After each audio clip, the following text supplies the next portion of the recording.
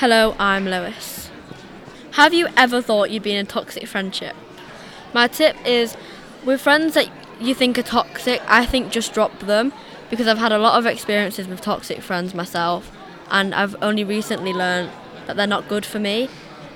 I tried to open up to my friends about my mental health, and I told them I had social anxiety, and they basically said, no you don't, and downgraded me.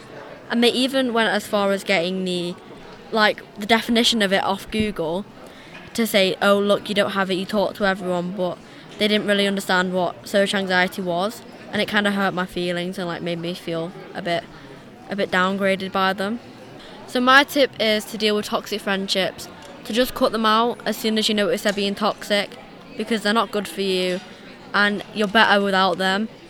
Obviously I know it's hard and it takes a while to cut them out, but it will do better in the long run and you will appreciate my advice. If you ever feel anxious about going into social settings, just know that everyone there will love you for who you are and they will appreciate your personality.